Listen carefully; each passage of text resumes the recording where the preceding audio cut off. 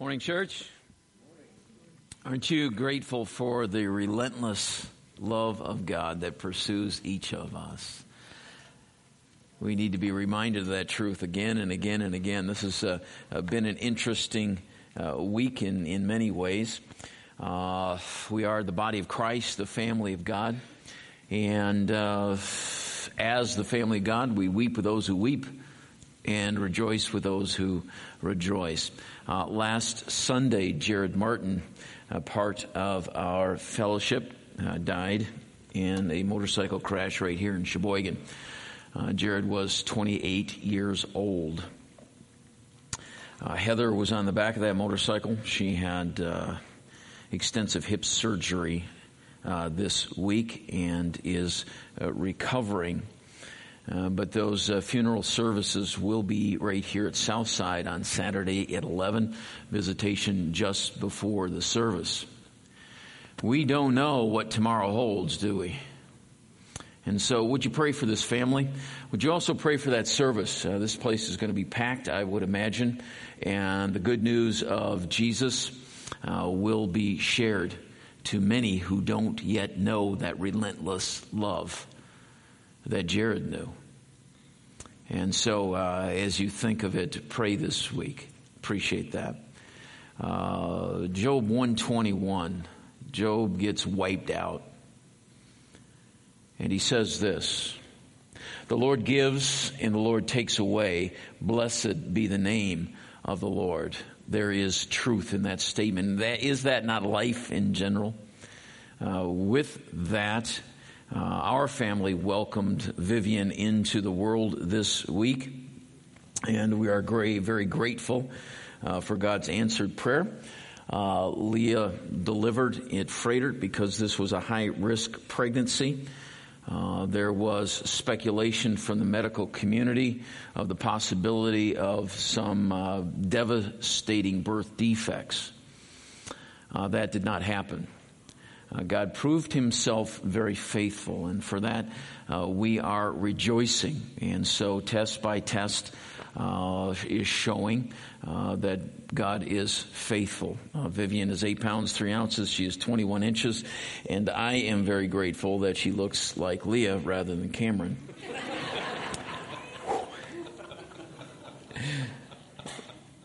But this has been an emotional week for us personally. There are still some tests to go.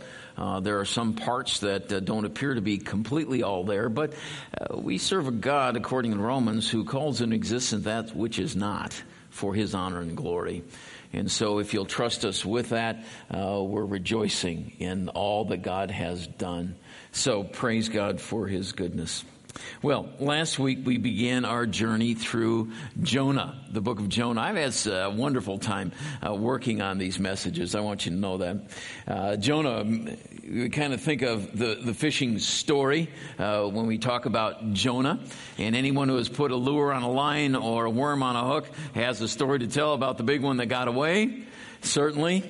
But the book of Jonah is perhaps the greatest fishing story ever told. And there's some real whoppers out there. Some of them are true. On February 8th, 2012, fishermen found this enormous 39-foot, 7-ton fish in their net off the shores of Pakistan. Well, that's a big fish, right? Well, that's a pretty big fish. But we discovered that Jonah is so much more than a thrilling tale about a man living in a fish for 3 days. In fact, that's just a minor piece of the book of Jonah. So let's begin by looking back at some of the things that we touched on last week to kind of get us back up to speed. The basics of the book. We start with who? Who is the author of the book of Jonah? And by the way, if you have sermon notes, now's the time to use them. If you need sermon notes, would you raise your hand? And our ushers will get you those. Good. We got some folk here. Good. Keep your hand up and we will get you those sermon notes. It's a great way to follow along. Okay, who wrote the book of Jonah? Miko, your hand was up? No, you did not do that. Okay, good. It wasn't Miko. Who wrote the book of Jonah? How many of you think it was Jonah?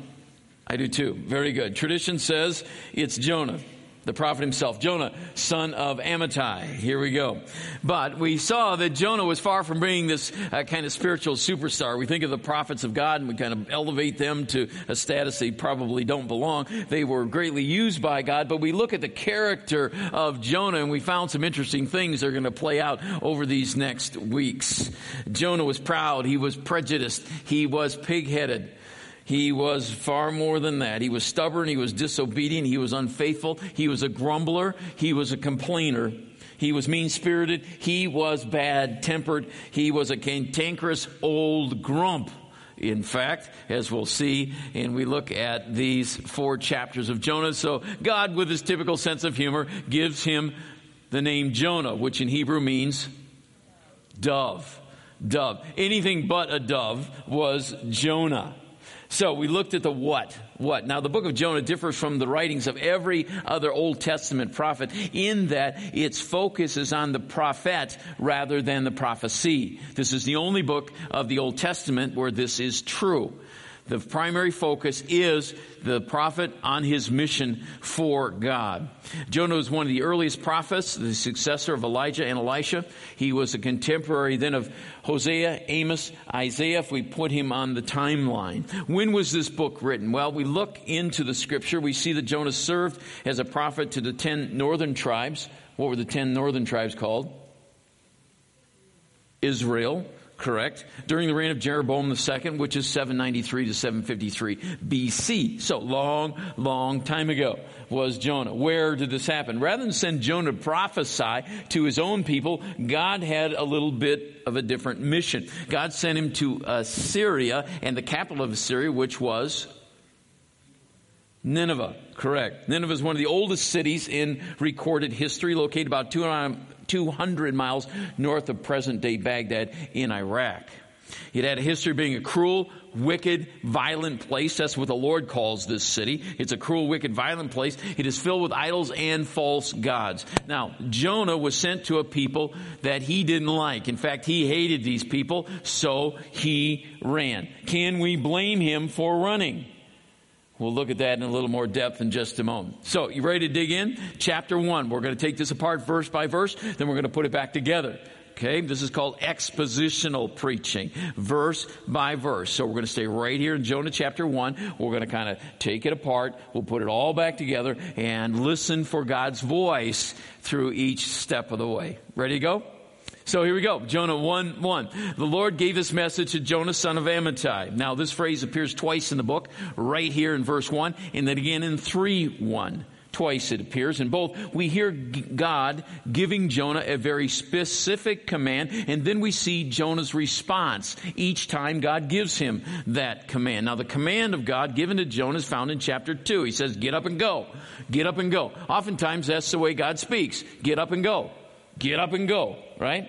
Get up and go to the great city of Nineveh, announce my judgment against it because I have seen how wicked its people are. Now, here's something very, very important to note. This is a picture of how God generally operates.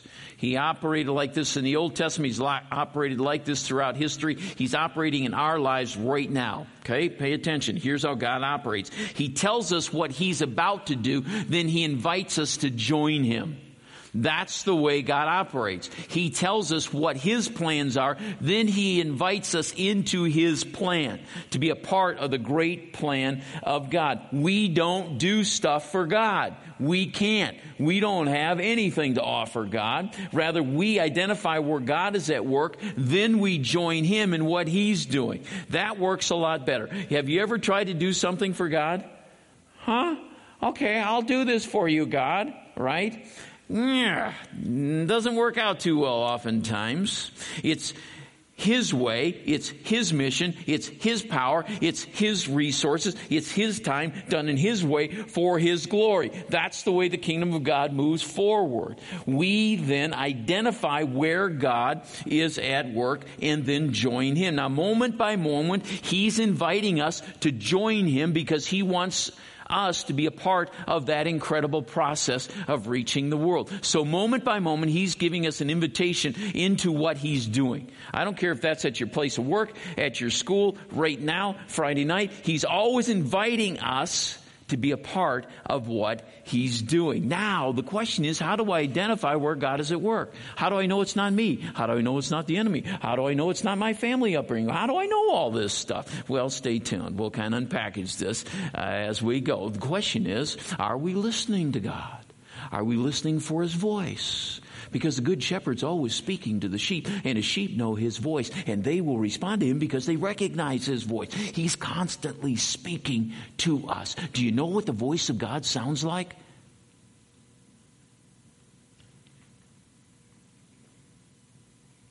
Okay. Just thought I'd ask. Instead of joining God, Jonah chooses to run from him. We look into verse 3. But Jonah got up and went.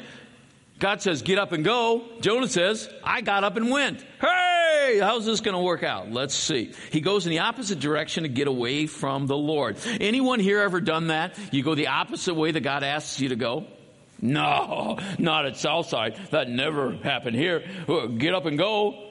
We got up and went. No, we wouldn't do that, right? Not here. Not here. We all love Jesus, and we want to follow him every moment, don't we? Right? Okay?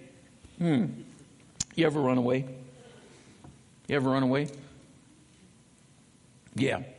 Let me wind the clock back a few years. I was 17. Cindy was 15. At that age, we knew everything. It was amazing. We knew everything. We were so wise. So we decided we're going to run away. We're going to run away together. Oh, isn't this a brilliant plan?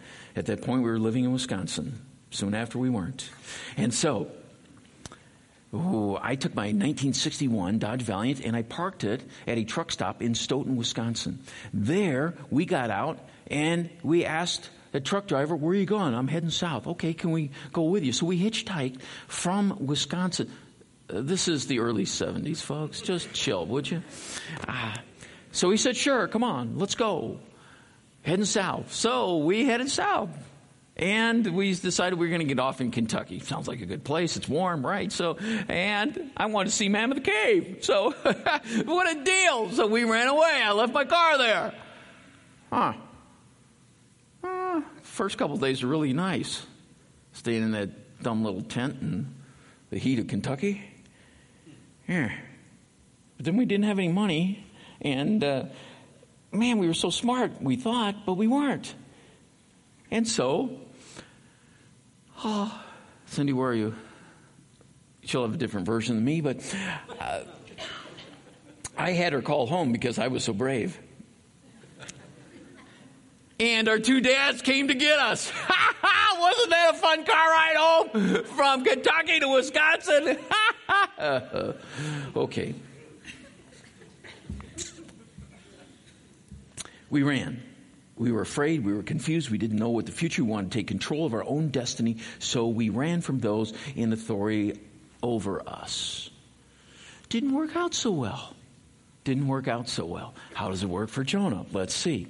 He went down to the port of Joppa in verse 3, where he found a ship leaving for Tarshish. He bought a ticket and went on board, hoping to escape from the Lord by sailing to Tarshish. Why? Why did Jonah disobey like this intentionally, deliberately? Why did he do this? Jonah, you're a prophet, you're a man of God. Why would you disobey God? He says, get up and go. You got up and went, and you're going in the opposite direction. Now, he wasn't a coward, as we'll see from his attitude in the storm in just a moment. He wasn't a homebody. He didn't like to travel because his ticket to Tarshish was a whole lot further than where he was supposed to go, to Nineveh. Now, Tarshish was located on the southern coast of Spain, a long ways away.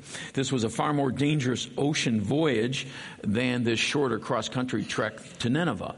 So it wasn't that he was afraid to travel. It would have taken Jonah nearly a year to get to Tarshish. Right? Now, the contrast between Nineveh and Tarshish, I think, is very significant, and that's what we want to sit on just for a moment. Nineveh was more than 500 miles east of Jonah's hometown in modern-day Iraq. Tarshish was west of Gath Hefer, where he was from. In fact, 2,500 miles from Israel in the complete opposite direction. It was the end of the earth as people in this day knew it. That was as far as they had gone. They didn't know what was on the other side, headed out into the Atlantic Ocean. This was the end of the earth. I'm going to get as far away from God as I can. The most remote travel destination possible to Jonah. I'm getting out of here, and I'm going where he can't find me. Jonah's reason for running was that, quite simply, he hated the Assyrians. That's why he did it. Because he hated the Assyrians. Assyria was an idolatrous, proud, and ruthless nation. We discovered that their whole military basis for everything that they did, conquer. And then when they did conquer, what they did to the people, we talked about that briefly last week. They were known as the experts in torture. They would flay people. That means they would skin them alive. They would peel the skin off an individual, trying to keep the skin intact, and they would set the people on fire. Ow, horrific. History, archaeology all proves they were some really nasty people. And now they're bent on world conquest and are knocking right on the door of Israel. So Jonah says, I'm not going to those guys. Number one, they're going to kill me. Number two, I hate them. Now, think of someone you hate. Again, don't look at me like that. Like, we're in church. We love everybody. We love Jesus. We love you too. Or we're trying, right? We love everybody. Now think of someone you hate, someone you despise, someone you just can't stand. Are you thinking of someone? Someone you would avoid if they were in another aisle in Walmart. You'd like, oh man, I'm not going down that aisle. They're there. Who is it? Is it Kim Jong-un, leader of North Korea? Why don't you meet up with him sometime? Hey, Kim, how's it going, right? How about the Las Vegas shooter? Maybe it's someone closer. Maybe it's an obnoxious Viking fan. Oh, is Dustin Velkamp in here? Dustin's downstairs. Okay, good. Sometimes they're obnoxious. Just can't stand them. So Jenny greets me at the door this morning. You know what Jenny says to me? She says, you know why the flags are at half-mast? I said, no, Jenny, why? They're preparing Packer fans for this afternoon. Good, you hate them too. I feel better now. Okay. If it's not that, it's the person that drives in the left lane 5 miles an hour below the speed limit, blocking everything up. It's like they don't have a care in the world, and you can't read. Slower traffic, keep right. Because I'm going much faster than you are, and you're going to cause an accident. Move over, would you? It's simple. Now think of someone you don't like, right? Just think of them. Maybe they're closer. Maybe they're right here in this room right now. What if God said, go to that person and I want you to love on them. Right from your heart, I want you to love on them. But they've hurt me, Lord.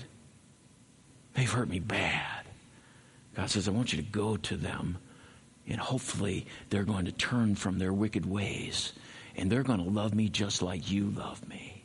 So put yourself in Jonah's place just for a moment. Now, you ever think about running from God? How many here have thought about running from God? Good. You're honest. Sometimes he asks us to do the impossible. That's scary. I can't do that. Beyond that, I don't want to do that. Right? I can't do that, God. Ever try running from God? Not just think about it, but try running from God? Whoo, how'd that work for you? Now, Jonah was a diligent student of the Psalms. He was a prophet. He was a man of God. So he knew full well Psalm 139. I can never escape from your spirit. I can never get away from your presence. If I go up to heaven, you're there. If I go down to the grave, you're there. If I ride the wings of the morning, if I dwell in the farthest ocean, even there your hand will guide me and your strength will support me. Jonah knew this. I can't go anywhere. There's nowhere I can go to get away from God. He knew this, but it didn't stop him from trying, did it? And he's just like us. We know we can't get away from God, but we continue to try to maneuver it so we get our way in our time, right? The Lord is so patient with us, yet he disciplines those he loves. He disciplines those he loves. This is what God's love can look like. Look at the next verse, verse 4. The Lord hurled a powerful wind over the sea, causing a violent storm that threatened to break the ship apart. Fearing for their lives, the desperate sailors shouted their gods for help and threw the cargo overboard to lighten the ship. What kind of love is this? It's amazing love. It's incredible love. Is it not? This is what love looks like because God disciplines those he loves. Let's not move on too quickly here. This was no coincidence that's happening here. The same God who was able to create and cause the storm is the same God who in love could calm the storm with just a word. It's the same God. Sailors from Tarshish were renowned as expert seafarers. These guys spent their entire lives on the ocean. They understood what was happening. But this storm was so bad, the Bible says they were terrified, enough to jettison their cargo overboard. Now think about this. If it took a year to get from point A to point B in the direction they were headed, this was their livelihood. This was their income. This was their hope for providing for their family. But they decided, quite wisely, that they valued their lives more than their livelihood. And so they start to jettison the cargo, throwing it overboard. Let's lighten the ship. Let's see what happens here. Amazing how spiritual we all get when push comes to shove. So they started shouting to their gods, help us here in the storm. So where's our hero? Where's Jonah in all this, right? The man of God, the prophet of God. Right? He's deep in prayer like the others, shouting to God to help. No. Verse 5, but all this time Jonah was sound asleep in the hold. So the captain went down after him. How can you sleep at a time like this? He shouted, get up, pray to your God. Maybe he'll pay attention to us and spare our lives. We're in desperate straits here. Whoa. So next the sailors did what they knew to do. This was part of their custom, part of their culture, still a part of, in certain parts of the world, it's our version of drawing straws, called casting lots. Then the crew cast lots to see which of them had offended the gods and caused the terrible storm. When they did this, the lots identified Jonah as the culprit. Whoa, our sin will always find us out, sooner or later, eventually. It will. But even God was orchestrating all this because God is sovereign. He's in control of all things. Here's what Proverbs says. We may cast lots, but the Lord determines how they fall. God is in control of all of that. So the frantic sailors asked, why has this awful storm come down on us? They demanded. Who are you? What is your line of work? What country are you from? What is your nationality? We still got 20 questions to go. We're going to play this game until we find out what is going on here. The ship is going down. So Jonah answered, I'm a Hebrew, and I worship the Lord, the God of heaven, who made the sea and the land. Now, in your Bible, as in my Bible, the word Lord is capitalized in chapter 1. What does that mean? Why is it all in caps? It means Yahweh, the proper name for the God of the Hebrews. The word is Yahweh. Jonah also tells him this Yahweh, this all-powerful God who created the land and the sea, could handle this situation. And if he created that, wow, a storm like this, what else is he capable of? So panicked before, they're now freaked out of their minds. We're going down, right? We're going down. What are we going to do? So the sailors were terrified when they heard this, for he had already told them he was running away from the Lord. Why did you do it? They groaned. And since the storm was getting worse all the time, they asked him, well, what should we do to stop this storm? Bad boy. What you going to do? Bad boys, what you gonna do? What you gonna do when they come for you? Bad boys, what you gonna do? What you gonna do when they come for you? What are we gonna do? Well, Jonah says, I'm the bad boy. Throw me into the sea. And when we become calm again, I know that this terrible storm, it's all my fault. Oh, he owns it. Isn't this a beautiful moment? A beautiful moment. He owns his wrongdoing. Or did he? Now, don't miss the significance here. Jonah would rather die in disobedience against God than live in obedience for God. That's how much he had set in his mind he was going to go in the totally opposite direction that God wanted him to go. We don't know if Jonah could swim, but even if he could, it was suicide to go overboard. Jonah knew this. Jonah was far from God. Maybe that's you today. At any rate, these scared, stiff sailors tried to do the right thing in their own strength. Hey, we can figure this out. If we just work together, if we just work harder, if we just get smarter, wow, we can overcome anything together. Maybe we need another degree. Maybe we need this. Maybe we need that. But if we just do it together, we can overcome. Didn't work.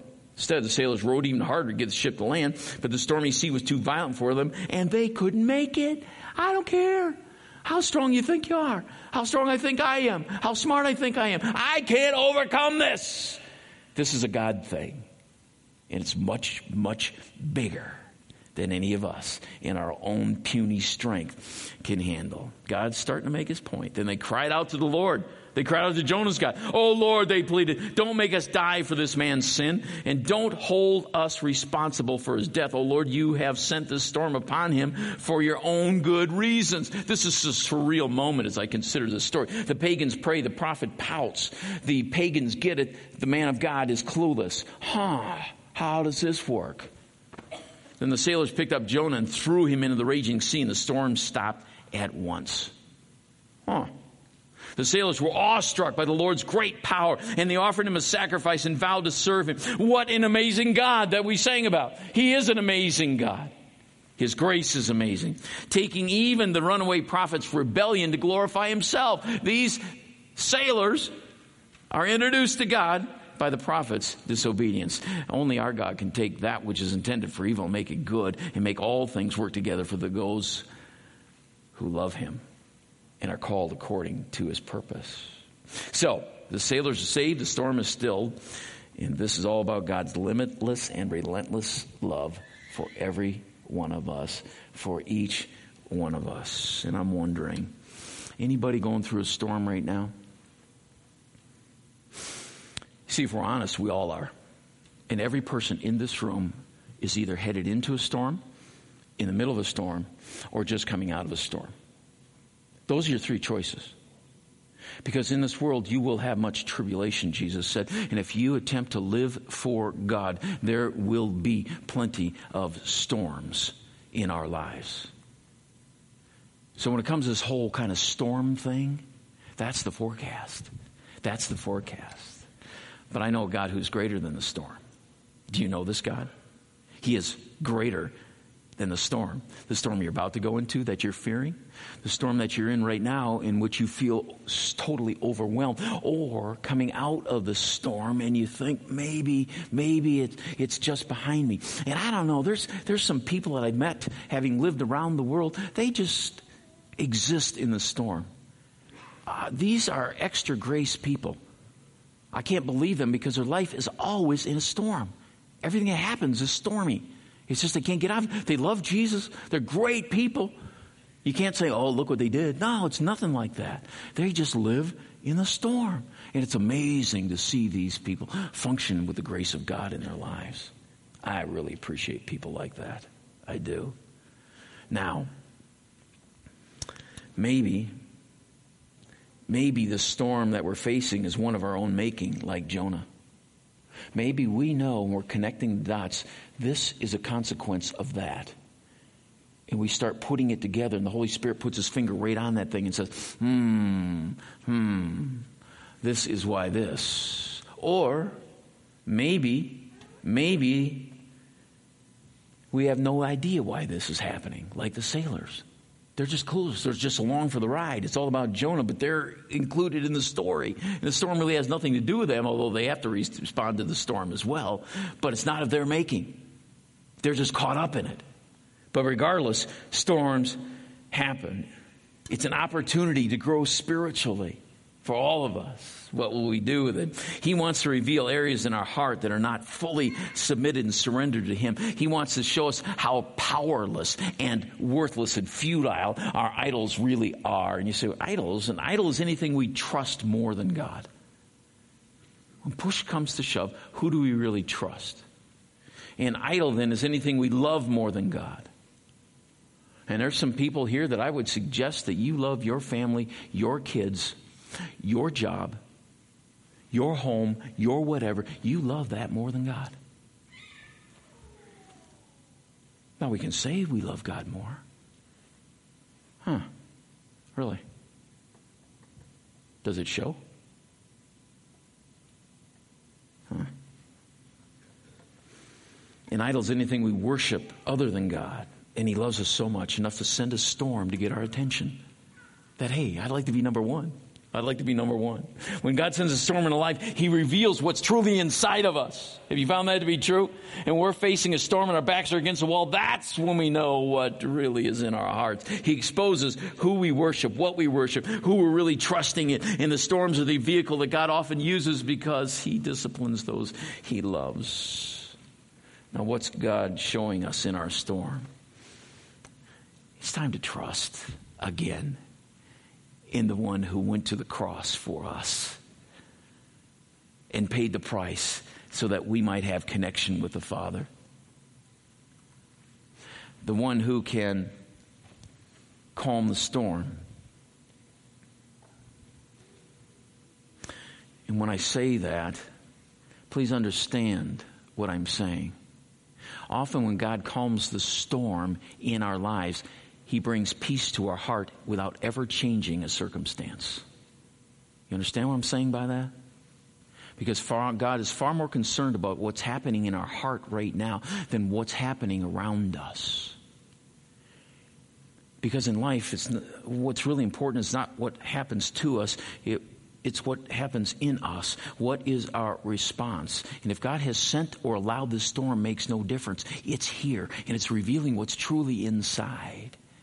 And so God in his love does that. And oftentimes he will not change one single circumstance in the storm. But he's going to poke his finger right in the heart, and the peace that surpasses all of our understanding and all of our circumstances will guard our heart and mind in Christ Jesus. Do you know that kind of peace when the storms come? That's what he offers to us in Jesus. He might clear up the skies. It's 76 degrees with the light wind out of the south. Not very often. When it gets like that, ride it as far as you can go. Because the storm's coming. And it's okay. What will we do? How will we respond? God is knocking at our heart's door, saying, what are we going to do? What are we going to do? What will we do? And so this morning, thank you for listening. Now it's time to listen even more intently for what the Holy Spirit is saying. So I'd like to close our service a bit differently. We have some people who love to pray around here. And if you have need of prayer, you are welcome to come up here and sit in the front. And nobody's going to counsel you or give you advice. We just want to pray with you.